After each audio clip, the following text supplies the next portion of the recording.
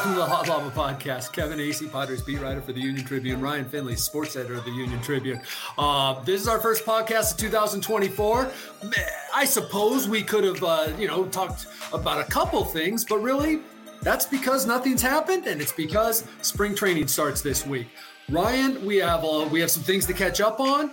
Not much, though, and you can blame A.J. Preller if, like me, you were scared by the photo that producer John Kelly chose of the Friar, because what else was John going to pick as a picture? Maybe Mike Shildt, huh? Is that where you would like to start? That is horrifying. I think, oh my goodness. Yeah, we should start with Mike Shildt. Just a little background and a hello to our listeners and viewers again. I've been asked many times here the last couple months when we were going to do a podcast again. And I said, hey, man, we're just waiting for a big move. And so we're still waiting. I think that the biggest move in terms of addition that the Padres have made this offseason is probably hiring Mike Shildt. He was hired November 22nd. Kevin, you wrote an absolutely mesmerizing story about him that ran a couple of weeks ago in our paper. To our readers and listeners or listeners and viewers, find that story if you haven't read it already. Give yourself a half hour, 40 minutes to read it because it is long. It's fantastic. Kevin, you've gotten to know him and his people here in the last couple of months. What are the Padres getting in Mike Shildt? First and foremost, and I think that if Mike were answering this question, this is what he would say: an organizational man. And why is that important? Because I believe that Mike Shildt is the best suited man to work with A.J. Preller as a manager to a general manager in Preller's, by the way, this will be Preller's 10th full season as general manager of the Padres. And here is a guy, Mike Shildt, who was with one organization, the St. Louis Cardinals, who for decades prided themselves on being like the organization above all else. And that's what Mike Shildt was brought up in, ascended to manager. By the way, never had a losing season in 3+ seasons with the Cardinals. And Mike is all about other people. He's about relationship, and he is about that even if you don't agree, even if you have big problems with the direction, that you find a way to work within the system and you find a way to lead other men, making them believe in what the organization is doing. And that's all I'm saying. Right, wrong, Preller fan, not a Preller fan. If you've been paying attention, if you've been following along for years, and especially the drama last year with Bob Melvin, you know that's a dream come true for A.J. Preller. Is he an old school guy or a new school guy? Because he'll say one thing and I go, oh my goodness, this could be 1988. Talking about, running the bases well and not giving away outs. And then he'll use another phrase, he'll use the phrase equally yoked. And I go, wow, that's sort of a little new agey. It's actually biblical. Yes. Biblical. Yes. Yeah. Right. A little religious sounding. He's to me, he seems like a mix. Kevin, what are your early impressions from that standpoint? Sure, a mix, which, right, like every guy's going to tell you that now, right? But you're correct. I mean, you made like the things that he talks about. Now, of course, bolstering that belief, right, is like the new rules with the base running, pitch clock. And the fact that Mike Shildt had a front row seat to watch the Padres lose a whole bunch of games where if they just moved a runner over once in a while, or, they would have been in the playoffs. And so Mike Shildt can say to his guys, hey, look, listen, guys. Remember last year? All right, just one run here. This could be the difference. So, but yeah, among the things, what I call the Cardinals' guerrilla warfare on Mike Shildt, because no one ever talked on the record about what it was that caused a 3-time playoff manager to be fired suddenly, was that, hey, maybe he wasn't entirely on board with kind of a shift that the Cardinals were trying to make. Right. I in my conversations with Mike, as adamant as he is about, it really hasn't changed much since he coached high school baseball. Play together, play good defense, pitch well, don't make mistakes, don't beat yourself. Execute, be disciplined. He is definitely into the new school. He understands the analytics and how they complement the old school way of thinking. Sure. Kevin, in your story about Mike Shildt, one of the most interesting points you made, I think, was from the time he was a boy, like my kid's age, he was around a baseball stadium doing different things every day. He told you what kind of cleats Cal Ripken wore. He worked the clubhouse. He worked the scoreboard or the scoreboard. He was in the press box. He ran hot dogs to the umpires after game. This is a guy who knows every single facet of baseball and has since he was a boy. Kevin, I'm not asking you to compare him to Bob Melvin, but it seems to me as if very few men in baseball have that sort of background where they've literally shined the shoes in the clubhouse and now they're a big league manager. I've talked about this often. I've talked to Mike about it. I marveled when I learned about how important the Orioles, and see, when you talk about it being around a ballpark, it was Double-A Charlotte O's that his mom worked for. She was the right-hand man to the owner. And so Mike was around a lot. And the Orioles, by the way, were the winningest franchise in Major League Baseball for 25 years, which encompassed the time that Mike was with them. And he always talked about the Orioles way as much as he talked about the Cardinals way.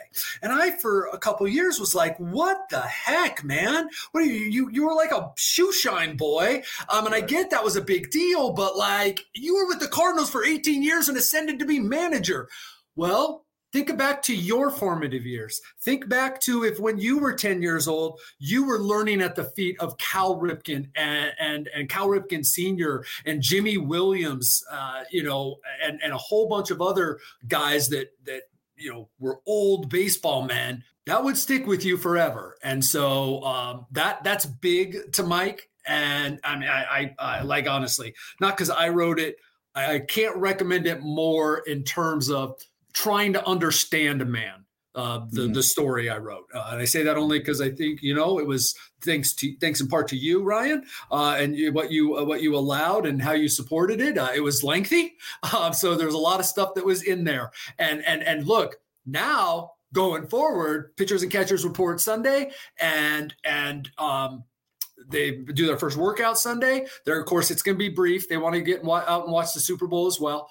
But now it's about what Mike Shildt does with the Padres. And that is how, he will be judged going forward, how AJ Preller will be judged going forward. But in terms of understanding him, I mean, I'm glad we had this, chance to talk about it because he's a very interesting man and he is very grateful. And I'll tell you one story, and I don't want to get into the comparisons either.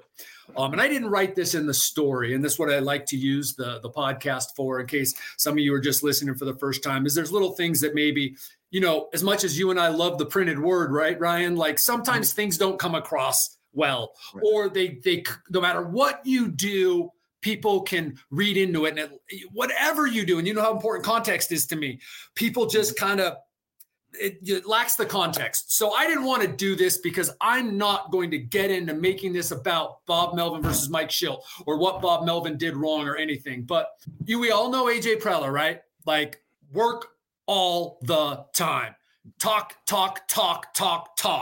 If you're married, what it would be like to work with AJ Preller. Just wants to talk everything to death.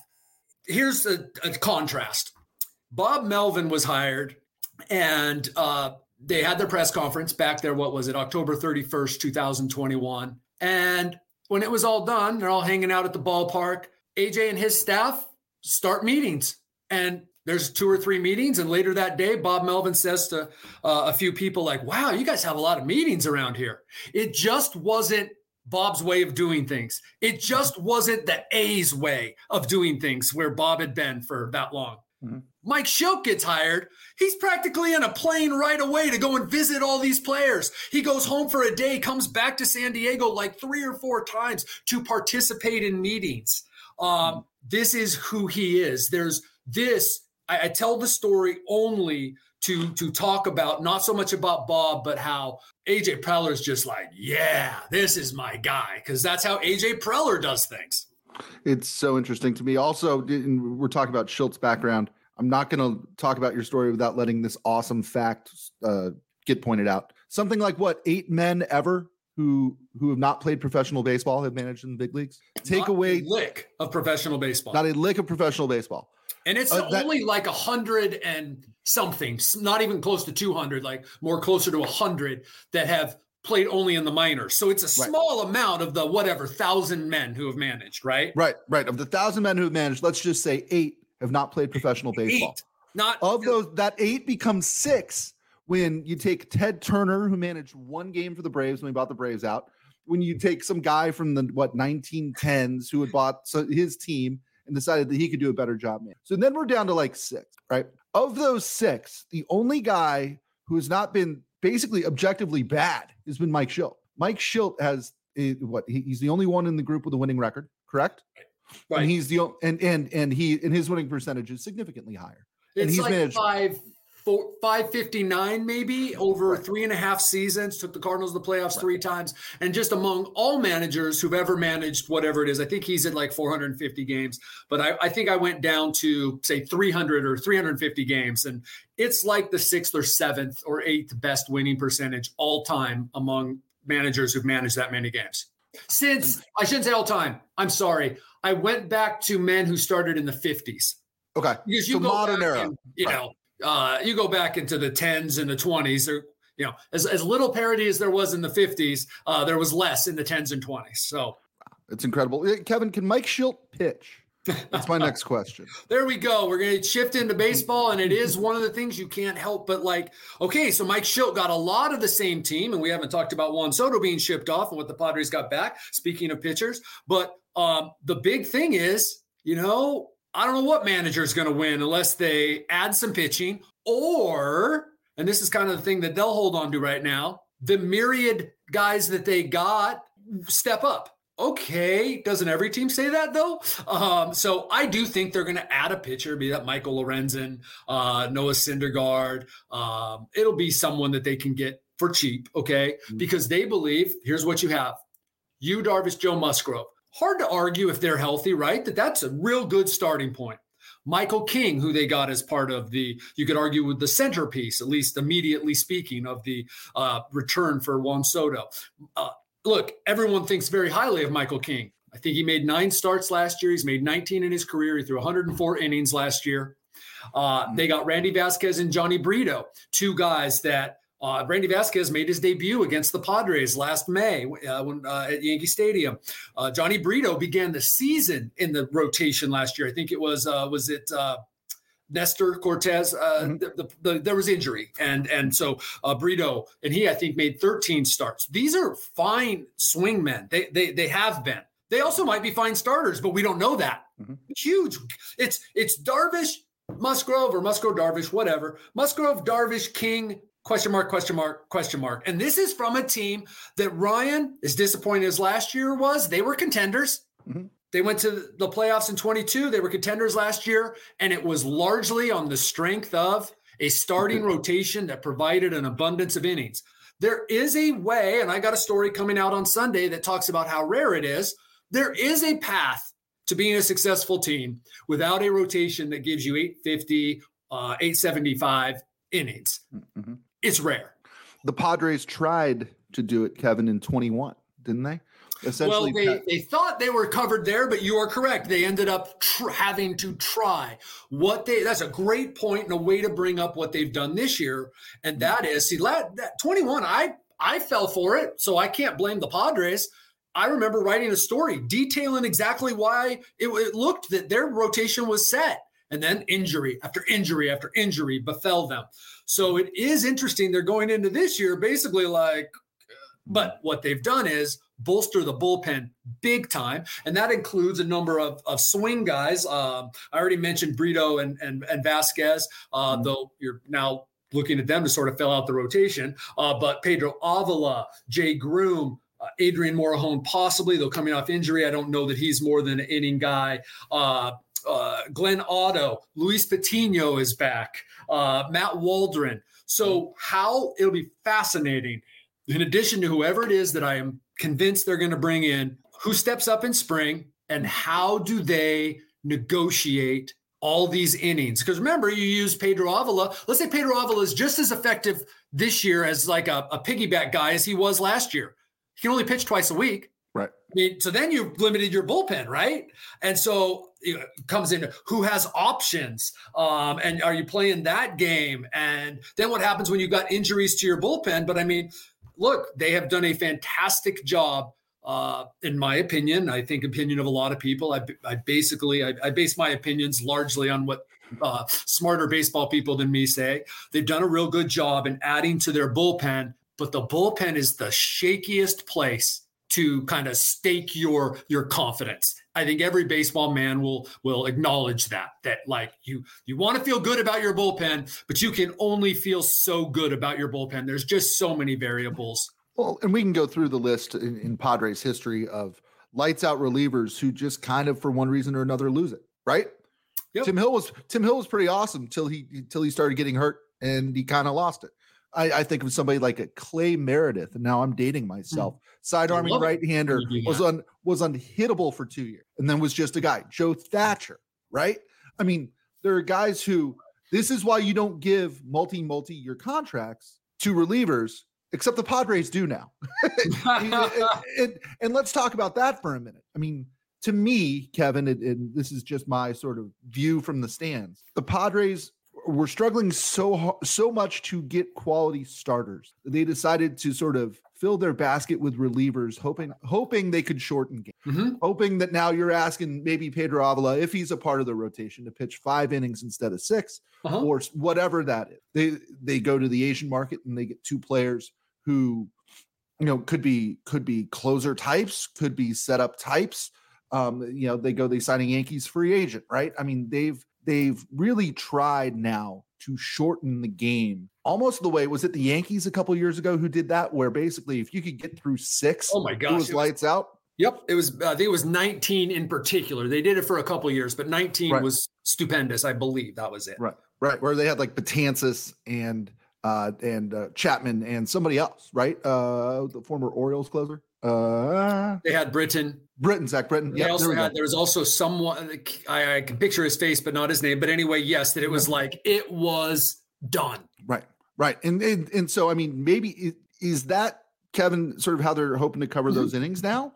Yep. Because all of a sudden you take the guys who might have been bullpen types and Adrian Morejon, and maybe those guys become either long guys or rotation candidates as the season goes on. I mean, it seems like everybody sort of moves over a chair now that they have the back end of their bullpen essentially locked in. I mean, we're talking 4 guys, Kevin, who could, I mean, if you had Robert Suarez, we're talking Robert 4 Suarez, guys. Wandy Peralta, Matsui, Go, who's more like probably a 7th inning guy. You've got Wilson, 7th inning guy. De Los Santos, who they traded Barlow for. So you basically swapped like a 7th inning guy. So a bunch of 7th inning guys. Cosgrove moves back to a 6th inning guy, which is also probably where Go goes.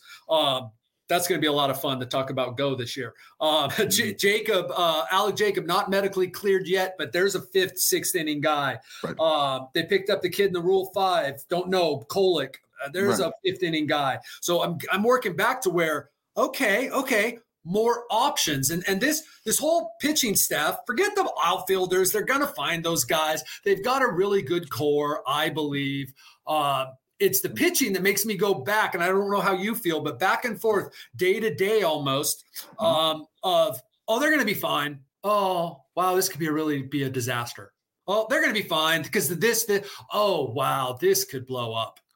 Right. Well, and to me, it comes down to the 2 guys who we think are automatics, and that's Darvish and Musgrove. These are 2 guys who are coming off of scary sounding injuries towards the end of last year. Guys who, I mean, by all accounts, look like they're going to be good to go, et cetera, et cetera. But A, we don't know everything. B, they're not getting any younger. None of us are. And we're penciling those 2 guys in at 1 and 2. But God forbid something happened at 1 or 2. And then all of a sudden you're looking at, let's say it's Joe Musgrove and a bunch of dudes. And, what do you do there? What do you do there? I mean, do you trade for Shane Bieber? Is Jake Arrieta still available? Where is Vince Velasquez, or go down the list? What's his name? Craig Jared Stammen. Weaver. He's going to be on the coaching staff. He can start 3 times in a week again. Exactly. He could start a playoff game. He could start a must-win playoff game again. That's the thing. I mean, that's the thing that makes me nervous. It's not necessarily all these other guys because, hey, it's competition. It's not like it's garbage that they're throwing out there. These are talented guys. It's what happens to your one or your two. And if you're a playoff team or think you are in a short series, are you comfortable, thinking that Darvish, Musgrove, and somebody else can get it done? You are correct. This is nothing new. This is a higher level version of what the Padres did for years, which is if this guy does this, and if this guy does this, and if this guy does this, we could possibly contend. Now, this is a higher level. This is a much better team than most of those years. It just is. But it still is relying far more. Now, last year didn't work out, so I guess maybe you could take that as a positive. But it's still relying far more than here in recent years on the ifs and the have tos.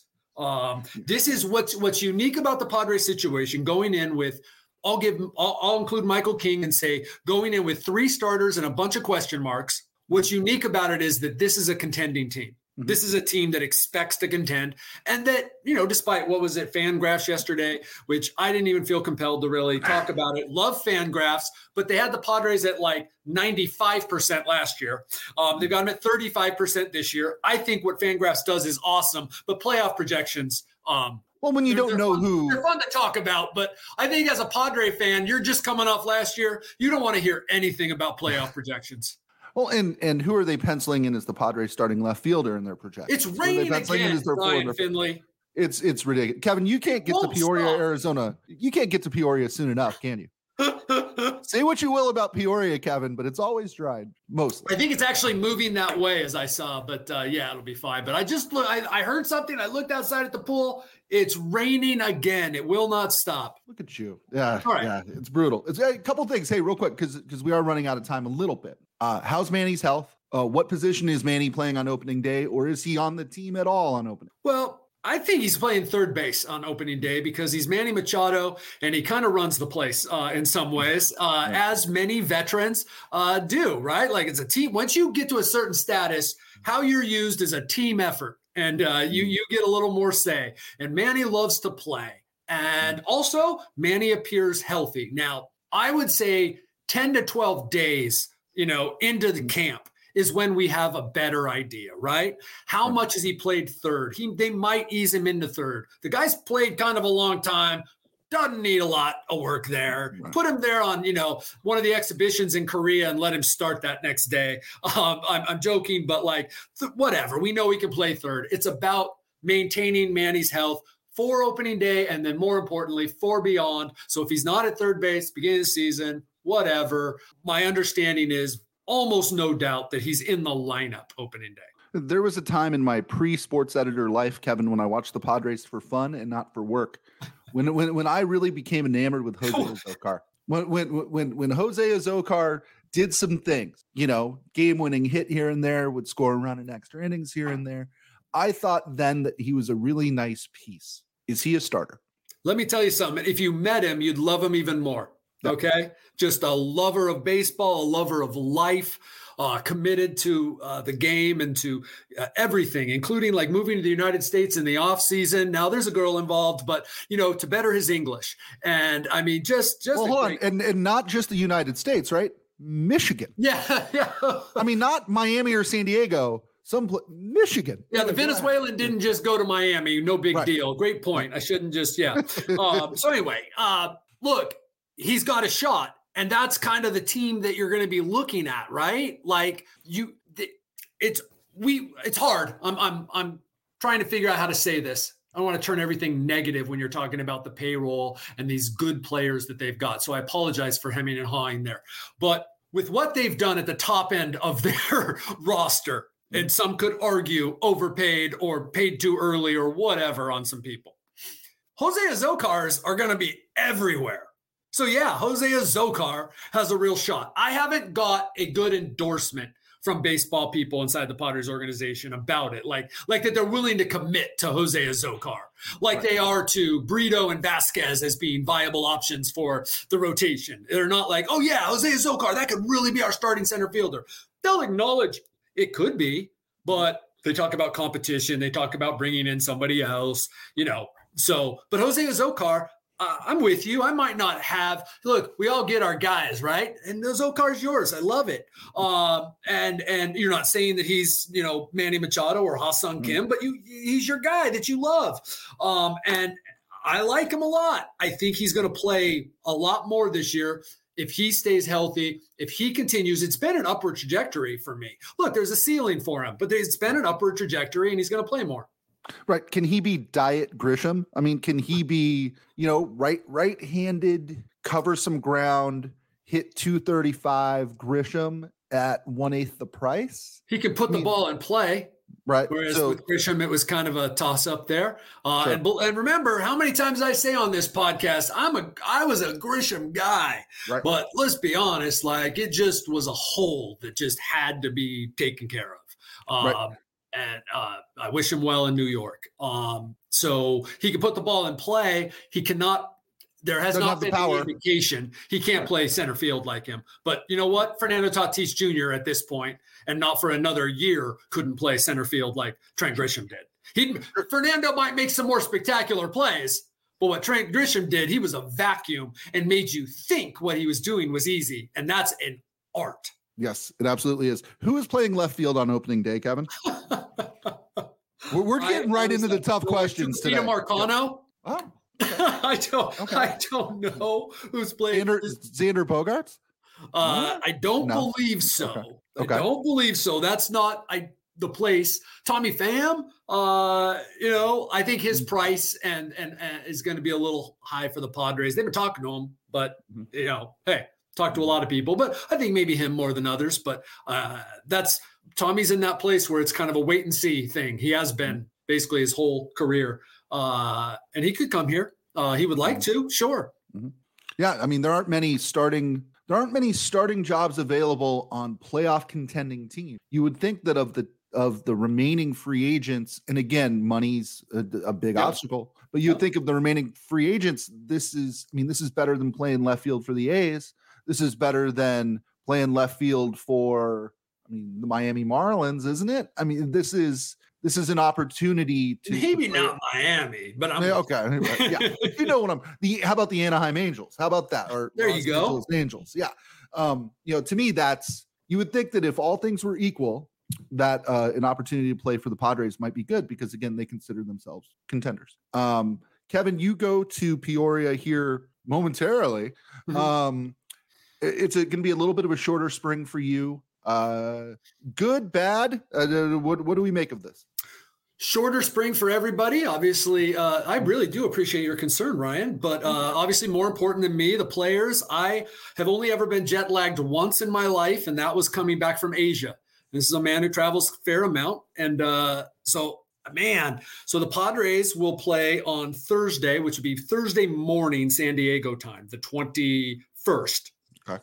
They are fortunate enough, unlike me, to then hop on a charter and fly directly home, getting there Thursday night. Saturday is Peter Seidler's celebration of life, just announced, story up with some pictures of the patch that has been unveiled. Sunday, Fan Fest. Players will be expected to be at both. Not mandatory to be at Saturday's event, but players will be expected to be there and staff and all that. Monday and Tuesday play the Mariners. Wednesday, day off, voluntary workout. Thursday, opening day. Woo, that is a whirlwind after a trip across the world and a short spring. The big thing will be getting presumably, Musgrove and Darvish ready to pitch on the 20th and the 21st. And how you do all that, then you get your 5 days off, probably get Musgrove and Darvish again, depending on how, things are going for them. And it shouldn't be that big a deal, but it's just a lot. It's just a lot at the start of the season. And, there hasn't been a normal spring training for a while. Padres had Mexico City last year, took something out of them. Who knows? Hey, like how golfers or even ball players go out with the flu and have like the round of their life, right? Maybe the Padres just push through and there's no excuses and they start off the season really hot because like of the challenge and it was them against the world. And I'm pretty sure that's how Mike Shildt is going to frame it. He's that kind of guy. But I'm just saying, I think this is going to be quite a challenge for the Padres. For the Dodgers too, but they have some advantages. Right. Yeah. And if there's one thing the Padres can't afford to do, if we learned this last year, you can't afford to stumble coming out of the gate. I just don't think got to play better. You got to play better in April and May. You just do. Yes, they were the only baseball adage they proved, because honestly, I don't know if you played that season another 999 times, the Padres wouldn't make the playoffs based on, those close games, the extra inning games, those sorts of things. Just all the markers that were on their team that suggested every team that's done that before them has been successful. That was just remarkable and rare. The one adage they proved is you can't win the division in April and May, but you can lose it. But you can lose it. Yeah. Kevin, I usually put you on the spot before we leave, and today is no different. It's a tradition unlike any other. In a couple minutes or less, tell the folks about your first ever visit to the Dominican Republic. It was fantastic. It was fantastic to see, but I was there earlier. I guess it gets really crazy when they start the tournament, the basically the lead up to their postseason. But what I will tell you is that even though there was smaller crowds that I saw in San Pedro de Macorís, and I was not Punta Cana. There was the other city that I went to. You can tell I'm ready for the season. I've forgotten the off season already. The loudest 2,000 people I've ever heard. So it was just a vibe. Music still going on when the pitcher is playing, people playing the drums, not like one guy up in Oakland or in Cleveland, but like a band. The players just incredibly passionate. It was a lot of fun. It's a beautiful, beautiful country. It is also a third world country. I think that's something we forget. I don't know if you've ever been to the Bahamas or Jamaica, and you go to the airport. And by the way, the airport in the Dominican Republic in Punta Cana is beautiful, just like down there. And then you take the shuttle bus to the resort, and you don't see the poverty. Well, I did, and I mean it's wild down there, and you can see. It was enlightening and neat to see like the personification of what the players talk about and why baseball is so important to them. That was a lot of fun. I would have loved to have spent a little more time and get to know some more people. I look forward to my next trip. It was a lot of fun. Kudos to Fernando Tatis Jr. The way he was brought up, man, you just play baseball. And he went and he played for what? A month there, a little over 20 games. Kudos to the Padres for allowing it. It's not just players maybe that pass on it. Teams don't want their players to play there anymore for understandable reasons. But yeah, could not get over the beauty, but could not get over the poverty. And I will tell you this, I was going to drive, hired a guy to drive instead because I was counseled. It's insane down there. Yeah. It's crazy. Thousands of motorcycles. And I was like, Toddy, what were you doing? I mean, before I was questioning why you would ride a motorcycle, but what are you doing on a motorcycle in this country? Like, no, very few helmets, 3, 4, 5 people piled on a motorcycle. Wow. Driving in between cars so that when you got to an intersection, all the motorcycles were up front, like 50 of them at some intersections, while the cars had to wait. You left, right. It was the best money the Union Tribune has ever spent was me getting a driver to drive around the Dominican Republic.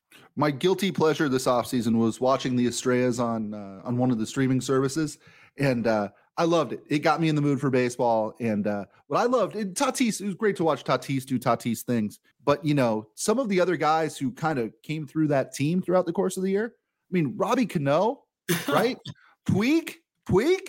I mean, they had some dudes, and Eggy Rosario was a member of the Estrellas. Jurickson Profar, remember? He's another guy, by the way. Hey, Jurickson Profar just loves baseball. Now, of course, he's trying to showcase himself, but he just loves baseball. Wow, that's fantastic. Kevin, one of these years will give you a real offseason.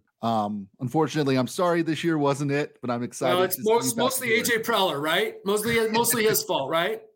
Absolutely. Kevin, drive safely to Peoria. And next time we talk, you will be someplace warmer and drier, I hope.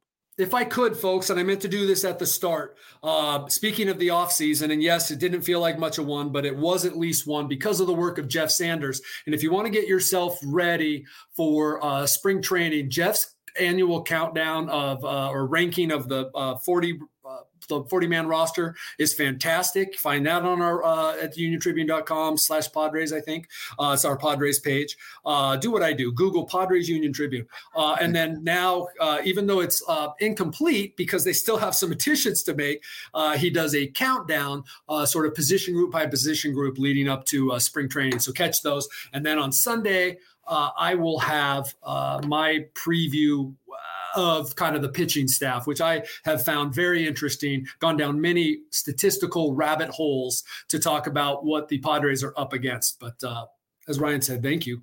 Awesome. All right. And again, you can always subscribe to the Union Tribune, go to our website, Kevin Acee's Padres Daily Newsletter. Ryan, if you break it down with like these deals that we have, it's like 1/3 of a cent per Padres story. Yeah. Forget the weather, the seals. I don't mean the team, though we do write about that. The pandas, the koalas, all the other stuff, the corruption, and everything else that we cover. If you just want Padres coverage, it's like less than a penny a story. Yep. And I will say this, before I was the sports editor, I was a digital subscriber.